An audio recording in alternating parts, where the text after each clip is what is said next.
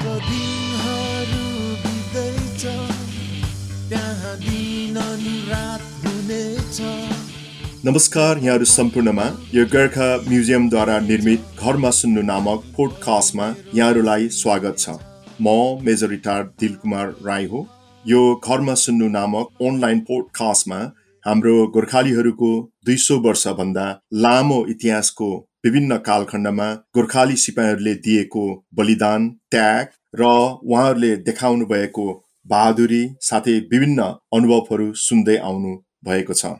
आजको सूचीमा 1982 सालको फोकल्यान्ड युद्धमा होमिनु भएको योद्धा सारथीहरूको अनुभव Gorkha versus from the Falkland सुन्ने क्रममा सबैभन्दा पहिला ब्रिगेडियर डेभिड मोर्गनलाई सुन्नुहुनेछ, जसले 1st Battalion 7th Duke of Edinburgh on Gurkha Riflesलाई फोकल्यान्ड युद्धमा कमान्ड गर्नुभएको थियो। त्यसपछि लेफ्टिनेन्ट नवीन शिवासँगको कुराकानी सुन्नुहुनेछ।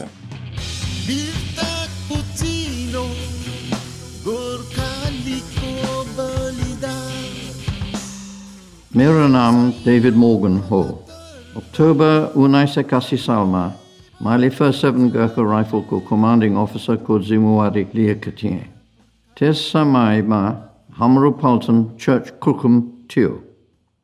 नोभेम्बर 1982 सालमा हाम्रो पल्टन 5 एयरबोर्न ब्रिगेडको एउटा हिस्सा भएको थियो। 5 एयरबोर्न ब्रिगेड दुईवटा प्याराशुट पल्टन र हामी 7th Gurkha Rifle मिलेर बनेको थियो। ब्रिटिस आर्मी अन्तर्गत हाम्रो पल्टन छोटो समयमा कुनै पनि ठाउँमा जान्नु र कुनै पनि काम गर्नुको लागि हमेसा धेरै हालतमा राखेको थियो। जब 1982 सालमा अर्जेन्टिनाले फोकल्यान्डलाई कब्जा गर्यो, हामीले आसानी कल्पना गरेको कि हामी लडाईँ जाने टास्क फोर्सको एक हिस्सा भएर लडाईँमा जानु पर्नेछ। तर त्यो तुरन्त भएन र हामीलाई ठुलो जहाज क्वीन एलिजाबेथ II भन्ने फोकल्यान्ड जान्नु अघि दुईवटा गार्ड पल्टनसँग तालिम लिनको लागि वेल्समा पठाएको थियो। गरेको 40 वर्षदेखि अहिलेसम्म हेर्दा लडाईँको युद्धको धेरै जस्तो कथा अङ्ग्रेज लेखकहरूको प्रयोगको लागि र अङ्ग्रेज पत्रकारहरूको लागि अङ्ग्रेजीमा भनेको पाइन्छ। त्यसकारण यो पडकास्टको इरादा भनेको गोर्खालीहरूको लडाईँको कथा 1st 7th GR को फोकल्यान्ड लडाईँमा परेको केही जवानहरूको आफ्नो मुखबाट गोर्खाली भाषामा सुनाउनु हो र यो अहिलेसम्मको सबैभन्दा पहिलो गोर्खाली भाषामा भनेको पडकास्ट हो। अब म मेरो कुरा यही रोकेर लडाईँमा जान्नुभएकोहरू जवानहरूलाई लडाईँको आफ्नो आफ्नो कथा सुनाउनुको लागि जिम्मा दिनु चाहन्छु। म नवीन शिवा हो अनि म फोक्सटनमा बस्छु।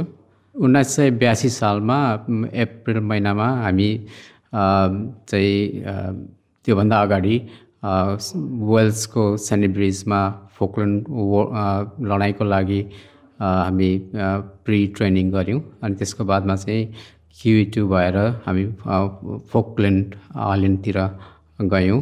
अनि फोकल्यान्ड आइल्यान्डमा एसेन्सन आइल्यान्डमा पुग्ने बेलामा त्यहाँनिर QE2बाट चाहिँ हामी अर्को सानो जहाजमा नोर्लन्डमा चाहिँ ट्रान्सफर भएर उता फोकल्यान्ड आइल्यान्ड सेन्ट कार्लसतिर गयौँ र हामी सेन्ट कार्लसमा उत्र्यौँ। अनि त्यहाँबाट चाहिँ हाम्रो अरू राइफल कम्पनीहरू आफ्नो आफ्नो डेस्टिनेसन मुभ हुनुभयो र म चाहिँ क्वार्टर मास्टर डिपार्टमेन्टमा थिएँ र त्यही सेन्ट कार्लसमै बसेँ केही दिनसम्मको लागि।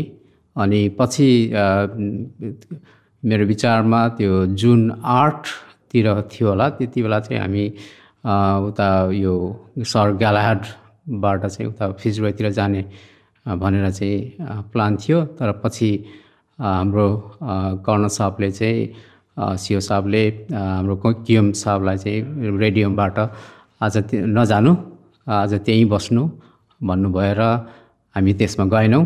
भाग्यवश हामी त्यसमा चाहिँ नगएको भएर चाहिँ हामी बाँच्यौँ, किनभने त्यही राति चाहिँ त्यो जहाजलाई चाहिँ अर्जेन्टिनियन फाइटरले चाहिँ एट्याक गरेको थियो, गर्दाखेरि हामी त्यसबाट बच्यौँ। र पछि अब हामी त्यहीँ बसेर चाहिँ रिसर्चको कामहरू गरिरहेका थियौँ र अनि जुन 14 चाहिँ हामीले सुन्यौँ अर्जेन्टिनियन सोल्जरहरूले चाहिँ सरेन्डर गर्यो भनेर। र त्यस सरेन्डर पछि चाहिँ हामी एक दिन पछि त्यहाँबाट हेलिकप्टरबाट चाहिँ हामी उता गुज ग्रिनतिर गयौँ र गुज ग्रिनमा चाहिँ त्यहाँको प्रिजनर्स अफ वरहरूको त्यहाँनिर गार्ड गर्ने कामहरू गऱ्यौँ। गुज ग्रिनमा हुँदाखेरि त्योभन्दा पहिला चाहिँ अब हामी सान कार्लोसमा उत्रिँदाखेरि जहाजबाट गएका थियौँ। त्यहाँ वेदर एकदमै अब जाडो चिसो थियो। त्यसमा चाहिँ फेरि अब यो बुटमाथि पनि ओभर बुट लाएर अनि बाक्लो बाक्लो कम्ब्याट ज्याकेटहरू लाएर हिँड्नु पर्दाखेरि हिँडडुल गर्नको लागि पनि त्यो ओभर बुटले गर्दाखेरि त्यति सजिलो थिएन। अनि अर्जेन्टिनियन फाइटरहरूले चाहिँ अब बेला बेला त्यहाँनिर के अरे एट्याक गर्ने स्थिति भएकोले गर्दाखेरि सेल्स स्क्रैपहरू खनेर हामी बस्यौँ त्यहाँ बसन्जियासम्म। र गुजग्रिनमा हुँदाखेरि चाहिँ हामी अब पछि 14 जुन पछि चाहिँ अब अलिकति त्यो सिचुएसन चेन्ज भयो, गर्दाखेरि उनीहरूले चाहिँ सरेन्डर गरेपछि अलिकति हामी चाहिँ खुला तरिकाले चाहिँ हिँडडुल गर्न सकियो र आफ्नो ड्युटीहरू सुचारू रूपले गऱ्यौँ। अनि वेदर पनि अलिकति चेन्ज भयो, अलिक राम्रो भएको थियो त्यो समयमा, गर्दाखेरि अनि हाम्रो आफ्नो ड्युटी गर्नको लागि चाहिँ धेरै सुविधा भएको थियो। अनि त्यो समय बस्दाखेरि हामी त्यहाँ एउटा पाइप्स एन्ड ड्रम को प्रोग्राम अनि सेलिब्रेसन जस्तो पनि भयो। हामीले त्यहाँनिर अरू अलिकति हाई ऱ्याङ्किङ अफिसर्सहरूलाई बोलाएर इन्भाइट गरेर एउटा पार्टी पनि गरेका थियौँ। अनि त्यहाँ गुजग्रिनको बसाइमा चाहिँ एकदमै हामीलाई चाहिँ अब पछि खुल्ला भएपछि रमाइलो भयो। त्यहाँनिर भेडा काटेर मेसिङहरू खाने रमाइलोसँगले चाहिँ बस्यौँ हामी, रमाइलो भयो। अनि फर्किँदाखेरि चाहिँ हामी एसएस युगान्डामा फर्क्यौँ जहाजमा। अनि साउथ ह्याम्पटनमा आउँदाखेरि एकदमै भव्य रूपले चाहिँ हामीलाई स्वागत गरेको थियो। अनि फ्लिटमा चाहिँ हाम्रो 7 इयर मार्च गरेर चाहिँ फर्केको थियौँ। एकदमै राम्रोसँगले चाहिँ यहाँको पब्लिकले हामीलाई वेलकम ब्याक एउटा रिसेप्सन गर्नुभएको थियो। एकदमै रमाइलो भएको थियो फर्किँदाखेरि। हजुरले लडाइँभरिमा एकदमै याद गर्नु सक्ने तपाईँको अनुभव, एकदम लामो समयसम्म रहने यादहरू केही छ त्यस्तो तपाईँले याद गर्नु सक्नुहुन्छ?